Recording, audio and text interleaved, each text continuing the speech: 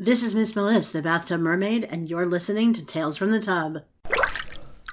This is Miss Melissa, the Bathtub Mermaid, and it's day 19 of the Dog Days of Podcasting for 2023. 25 years. A Basil and Zoe story. Year 15.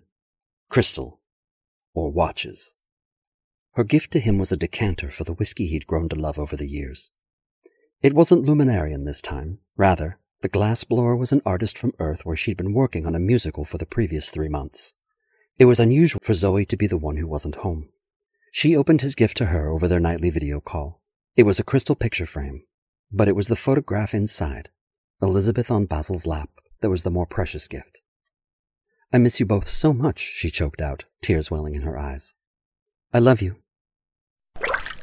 The Bathtub Mermaid Tales from the Tub is written and produced by Melissa A. Bartell under a Creative Commons Attribution Share-alike, Non-Commercial International 4.0 license. For complete show notes and my contact information, please visit www.bathtubmermaid.com.